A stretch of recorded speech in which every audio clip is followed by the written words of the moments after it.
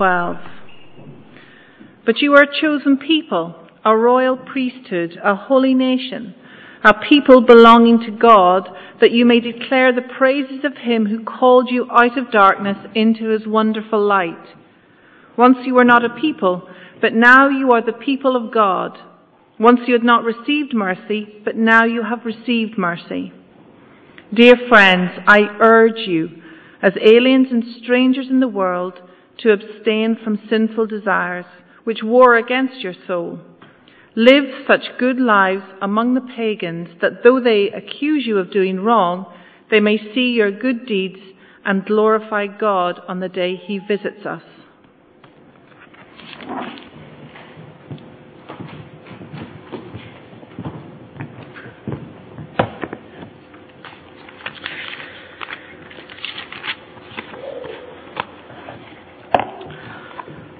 Thank you. Well, please keep your Bibles open.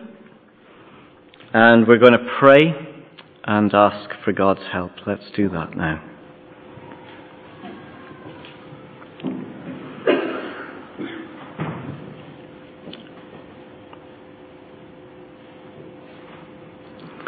Father, you have given to us your word,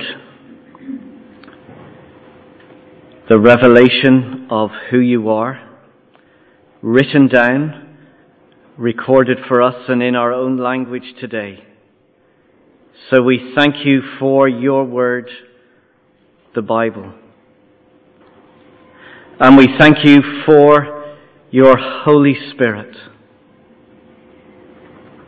for the work he has done in our lives, opening our eyes, opening our hearts to see and understand, not just with our minds, but deeply with our hearts. And so we ask, Father God, that you would speak to us through your word, by your Spirit, helping us to become the people you have called us to be, and that we would live our lives in this world as you have called us to live. Father, may each one of us here today be deeply affected by this word, that it would shape us, that it would challenge us, that it would remind us of our amazing salvation and the hope that you have given to us. So, Father, thank you for your word, for your Spirit, and we ask for your continued help to us now. In Jesus' name, amen. I want to start by asking a couple of questions. No need to shout the answers out, but just think what the answers might be. Here's the first one. Did you come to church today? Are you in church right now? Where will the church be when you go home? In other words, what do you think church is? Well, for many, church is a building you go to, this structure that we're in right now. To others, it's a meeting that you attend on a Sunday morning, such as where we are right now. But as far as the Bible is concerned, that's not church. Have a look back at chapter 2, verse 4. This is what we saw last week. Chapter 2, verse 4. As you come to him, that is, as you come to Jesus, the living stone, that is the foundation of our lives, rejected by men but chosen by God and precious to him, you also are like living stones and are being built into a spiritual house. So people who trust in Jesus, people who build their lives on the foundation of Jesus, are the church. As we come to Jesus in faith, we are being built together. Each one of us is like a stone being built into a living house where God lives by His Spirit. So church is not a place to go to. It's not a meeting that we attend.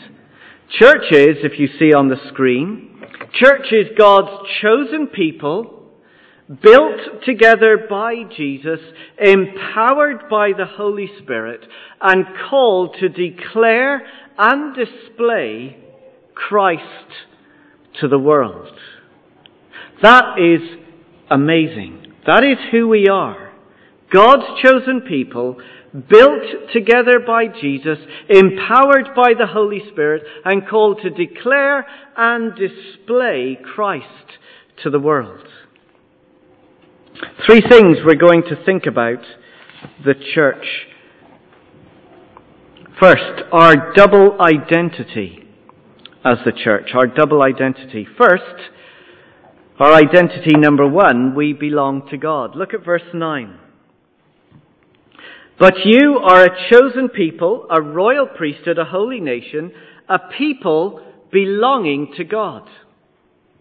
Now, we didn't always belong to God. Once upon a time, we were not a people. Look at verse 10. Once we were not a people. In the Old Testament, there's a prophet by the name of Hosea. We read from it this morning. And God spoke a very clear message to the people through Hosea, using his family. And Hosea had a son, and he called his son Lo-Ami. And Lo-Ami means, you're not my people, and I am not your God. So you could imagine Hosea, Lo-Ami is out running away outside, and Hosea calls him. You're not my people, I'm not your God. The message was clear to the people. Because of your rejection and your rebellion against God, because you've turned away from me and not loved me, you do not belong to me. You're not my people. And Peter, the author here, wants us to see our life like that. Because we too have ignored God, we are not God's people. We do not belong to Him. But, let's read verse 10 again. Once you were not a people, but now you are the people of God. Once you had not received mercy, but now you have received mercy. Mercy is God not treating us as we deserve. In fact, God does the opposite towards us. In love, He pursues unfaithful, rebellious people like you and me, and He makes us His people. Listen to those words again from Hosea, what God said to Hosea, to the people. Having said, you're not my people, and I am not your God, here's the promise. Listen to these words again. I will show my love to the one I called not my loved one. I will say to those called not my people, you are my people. And they will say, you are my God. And that wonderful promise was fulfilled when Jesus came and loved us and showed mercy to us. Jesus didn't treat us as we deserve. In fact, Jesus went to the cross to die for us so that people like you and me could become God's very own people. In fact, He goes on to tell us exactly who we are. Look at verse 9. We are God's chosen people, or if you like, God's chosen race. Verse 9. But you are a chosen people. God has taken nobodies like you and me and made us into His chosen race.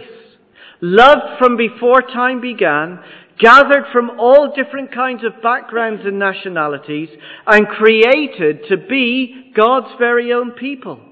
So if you are a Christian here today, you are not European or African or Asian or American. First and foremost, our identity is we are God's chosen race. But we're more than just that. Again, read verse 9. We are God's chosen people, a royal priesthood. Priests, you remember, were primarily responsible for making God known to the people. They spoke on behalf of God to the people. They were like a mediator from God to people. And now he's telling us, guess what? We're a priesthood. From once rejecting God to now people who represent God in the world. We're his royal priesthood. We have been chosen by the Creator, the King of the universe, who rules over everyone and everything. And he has chosen us and he has sent us to represent God in the world. His living representatives. So that means we're not students, first and foremost. We're not workers. We're not unemployed. We're not sports players. We're not just mums at home looking after kids. We are a royal priesthood, God's representatives here on earth. A chosen people, a royal priesthood, and let's read verse 9 again. A holy nation. If you've done any kind of travelling, or surely if you've watched the shows on television, you know that every country you go to is different. Different food, different culture, different languages. Each nation is distinct from everyone else. And look at what we are. We are a holy nation. Holy means to be distinct. That is, we are different from everybody else. Not by the food we eat, not by the clothes that we wear, but by our words of truth. By our loving behavior. Together, corporately, as his people, we are to declare and display the beauty and the goodness of God in the world in which we live. So you see, it's not just about me and my relationship with God and my personal experience with God. It's not about me and God all on our own.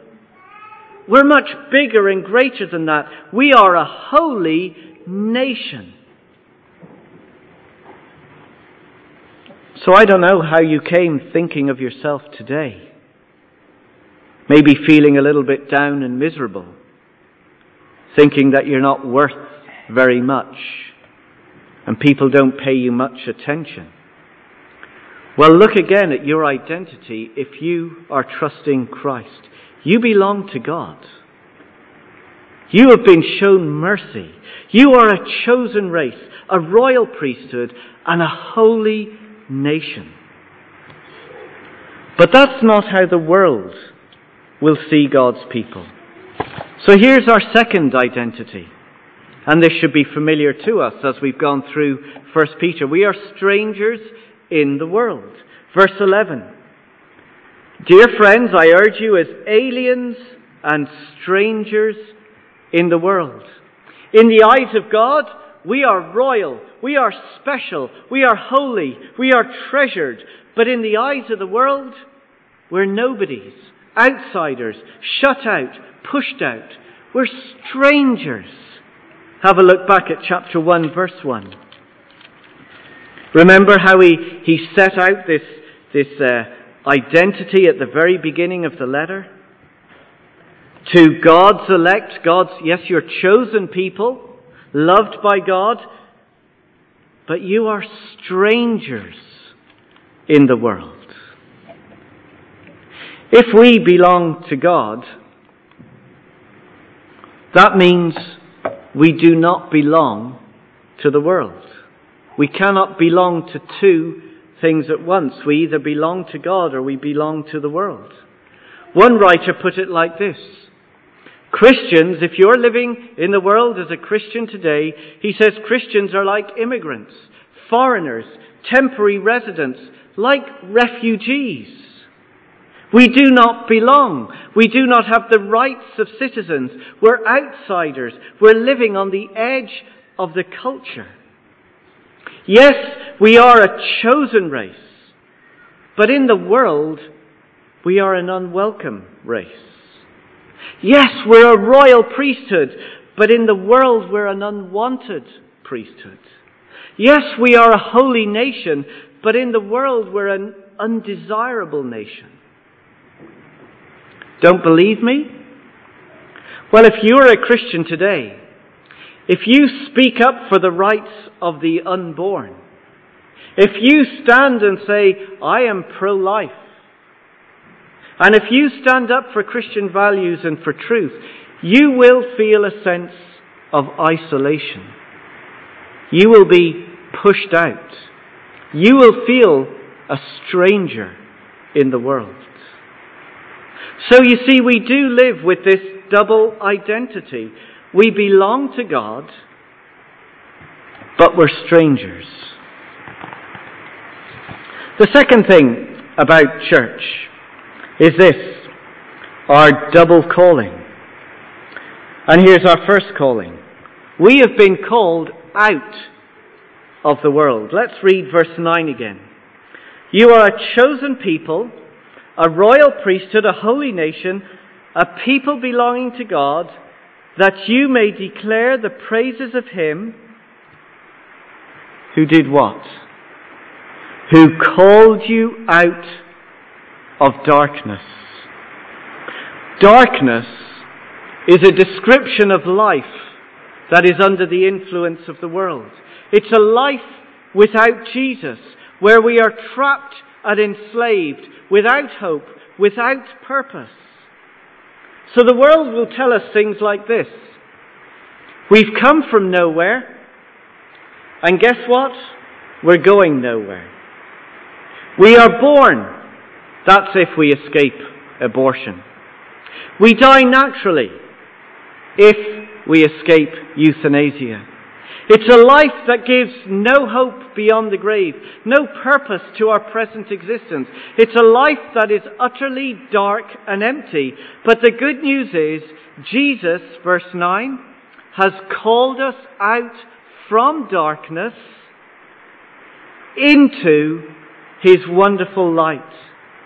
You see, as we come to Jesus, we discover we do have a purpose. We are loved and we are chosen before we were ever born. Through Jesus, we discover we do have a hope.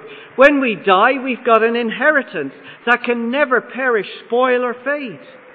Jesus has called us out from the darkness of this world into His wonderful light. Have a look back at chapter 1, verse 18. Chapter 1, verse 18.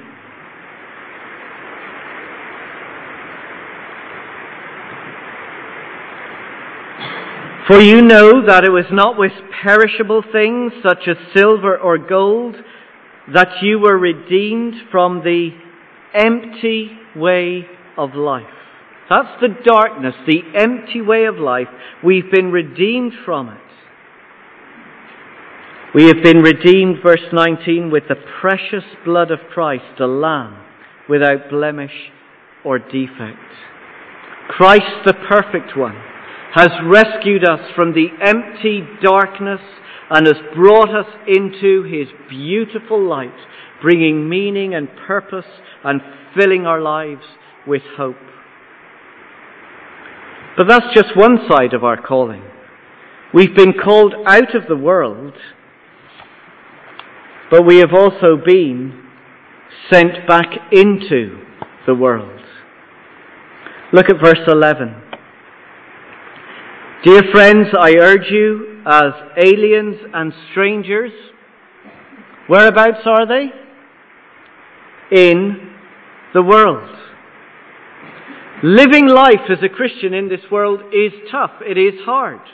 To speak out for Christian truth, to stand up for Christian values, means we will not always be liked. And in an effort to try and protect ourselves, what we do is we retreat into our nice, safe Christian ghetto. We surround ourselves with people who believe the same things and think the same way. We hide behind the comfort of our own Christian faith, surrounding ourselves with Christian friends. We live in the world of Christian Facebook, where we like Christian friends but unlike those who do not believe. And we just live in our own little bubble. But that's wrong. That's wrong. The point is, there is nothing private about our Christian faith. Look at verse 12. Live such good lives among the pagans, around about with the people who do not yet believe. Live your life amongst them. Work there. Live there. Play there. Jesus has rescued us from the world, and now he sends us back into the world. We are the light that goes into the darkness. You see, through Jesus we have been changed and transformed, and we are to bring that hope with us back to the world. Have a look with me, please. Keep your finger in 1 Peter and just go back to Matthew's Gospel. Matthew chapter 5. It's on page 968. 968.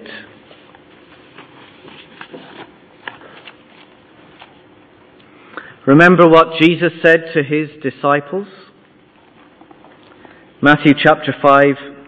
Sorry, it's 969. We're going to read from verse 14. Matthew 5, verse 14. What does he say of the church, his people? You are the light of the world.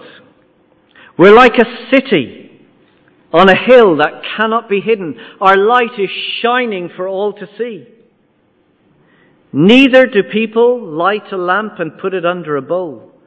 That's kind of to retreat into our own safe Christian ghetto. Instead, they put it on its stand, and it gives light to everyone in the house. In other words, we are to live our lives out in the world. In the same way, verse 16, let your light shine before men and women, that they may see your good deeds and praise your Father in heaven. We have been rescued from the world of darkness. Now we are sent back into the world as his lights to shatter the darkness, to bring hope and to bring life. So, our double identity, we belong to God, but yet we're strangers in this world. Our double calling, we've been rescued out of the world, and now we have been sent back into the world. And third, our double mission. First, we are to declare Jesus through our words to the world. Declare Jesus through our words to the world. Look at verse 9. You're a chosen people, a royal priesthood, a holy nation, a people belonging to God. You've got a purpose. You've got a mission. You have been chosen by God to do what? Look at the end of verse 9. That you may declare the praises of him who called you out of darkness and into his wonderful light. The story of our new identity and our new calling is an amazing story to tell. We are, verse 9, to declare the praises of him. We are to point to Jesus.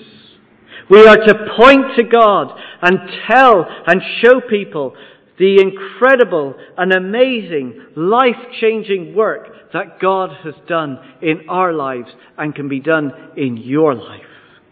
To tell the story of how God has loved us and chosen us and made us his royal priesthood. How he's taken nobodies like you and me, rebels living in the emptiness of this dark world, and made us his holy nation. How he has given us a living hope, an inheritance that can never perish, spoil or fade.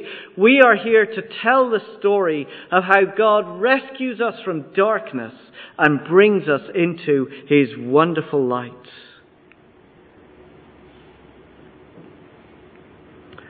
I've heard a phrase, maybe you've heard this too. People often quote it. Always preach the gospel, and if necessary, use words. Always preach the gospel, and if necessary, use words. Well, whoever said it is wrong. Because the good news about Jesus is a word. We need to use our words. We are to declare the truth about God because it is his word, the word of God, that changes lives. Look back at chapter 1, verse 23. Chapter 1, verse 23.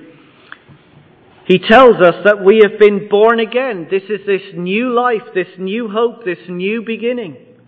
We have been born again, not of perishable seed, but of imperishable. How? Through the living and enduring Word of God. You see, when the Word of God, the good news about Jesus, is told and declared, God by his Spirit changes lives and transforms lives. Now I know that's hard, because I find it hard. It's hard to talk about Jesus when people don't want to listen. That's why on Wednesdays, as our study together, we're looking at how to talk about Jesus even when it's tough. Because it is tough. And together we're sharing with each other, we're learning together, we're encouraging each other to talk about Jesus. And it's been exciting to hear the stories of people as they've come on a Wednesday and tell us how they've gotten on in work, how they got on with this friend, and how people are declaring the story of Jesus. So, declare Jesus through our words and display Jesus through our lives to the world. That's the second part of our mission. Look at verse 12, chapter 2, verse 12. Live such good lives among those who are not yet believers, that though they accuse you of doing wrong, they may see your good deeds and glorify God on the day he visits us. Words are necessary, but our lives must match what we talk about. Let me put it this way. People need to see the gospel as well as hear the gospel. We say, God is love. Well, then let's love the refugee who is isolated and alone. You say, Jesus forgives. Well, then don't hold any grudges and forgive your brother and sister again. You say God gave his life. Then give your life sacrificially for the service of others. You say Jesus accepts us. Then welcome others and don't condemn them. If we're wanting people to hear the good news of Jesus, then our very lives must reflect and display the beauty of Jesus to those around us. People are much more likely going to listen, and they're going to ask questions if our life looks like the message that we're seeking to tell. That's why, verse 11, he says, I urge you, dear friends, I urge you as aliens and strangers in the world, to abstain from sinful desires which war against your soul. Sinful natures. It makes us selfish. It puts barriers between us and people. And if it's not dealt with, it will turn people away from Jesus. Our behavior in public, our ways in private, have an effect on people. Rather than display the beauty of Jesus, we'll just display the ugliness of our hearts. That is why there is a battle going on a war in our souls to fight against our sinful nature so that we display the beauty of Jesus to the world.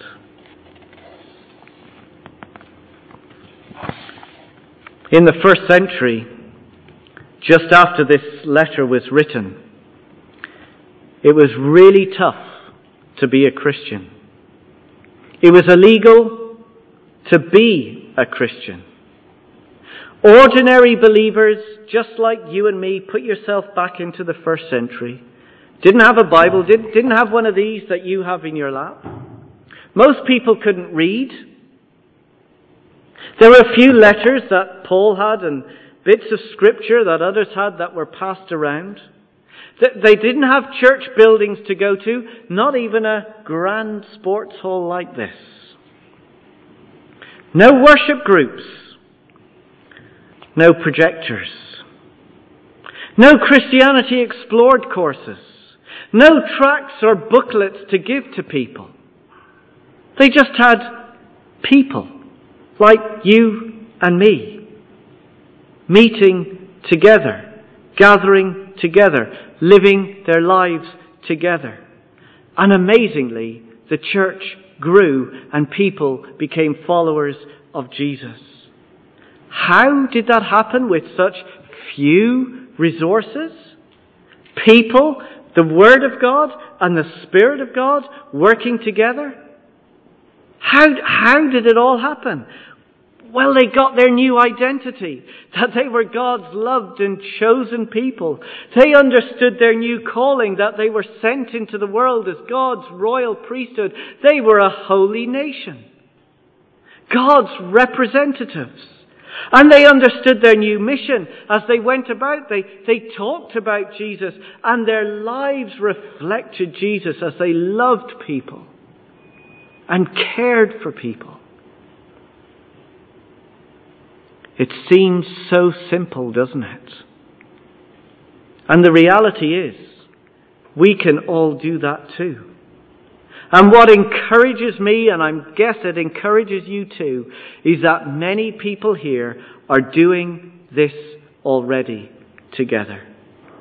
To hear your stories of how you go about your day-to-day lives when you go into college, when you're going into work. To hear of mums who are telling the story of Christ to their children. Of making the effort to put yourself into a tough place where you talk about Jesus. And as you go about your lives, loving your neighbours, loving your friends, even when they don't even recognise it, even when they slag you off, even when things go wrong. You're doing it. And so our encouragement together is, rather than run away and hide into our safe Christian ghetto and into that nice little cozy bubble where we surround our friends with our nice worship songs and our nice readings and our nice Christian friends, we just go out into the darkness. We are the light of God, shattering the darkness, bringing the hope, bringing the life. And when we live like this, look at the end of verse 12. They will see your good deeds and glorify God on the day He visits us. You know what? You mightn't see huge changes now, but there's a promise. And take it away with you that on the day Christ returns, because of your mission, because of your declaring of Christ, because of your displaying of Christ, there will be people that you would have impacted. And they will be glorifying Christ with you. And they will share in that eternal inheritance forever and forever. We're not ordinary people. We're a royal priesthood, filled with the power of God's Holy Spirit, sent to declare and display Christ to the world. May God give us grace to be His chosen people. Let's pray.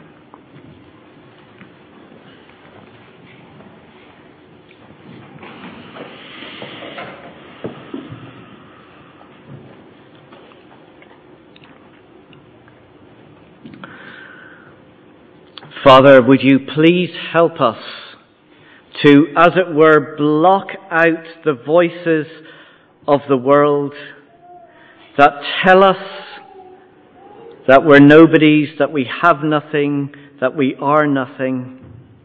Help us to listen to the clear, crystal voice of God, to be reminded again of our identity, that we are God's chosen people, His holy nation,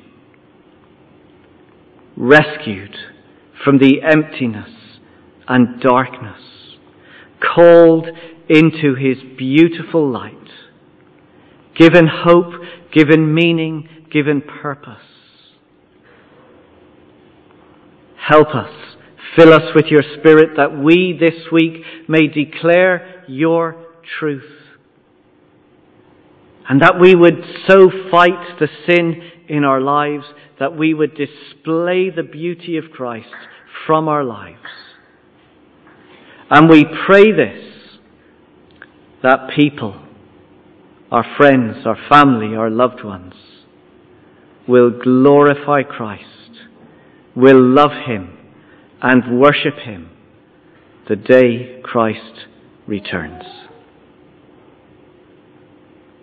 Father, do your work, we pray.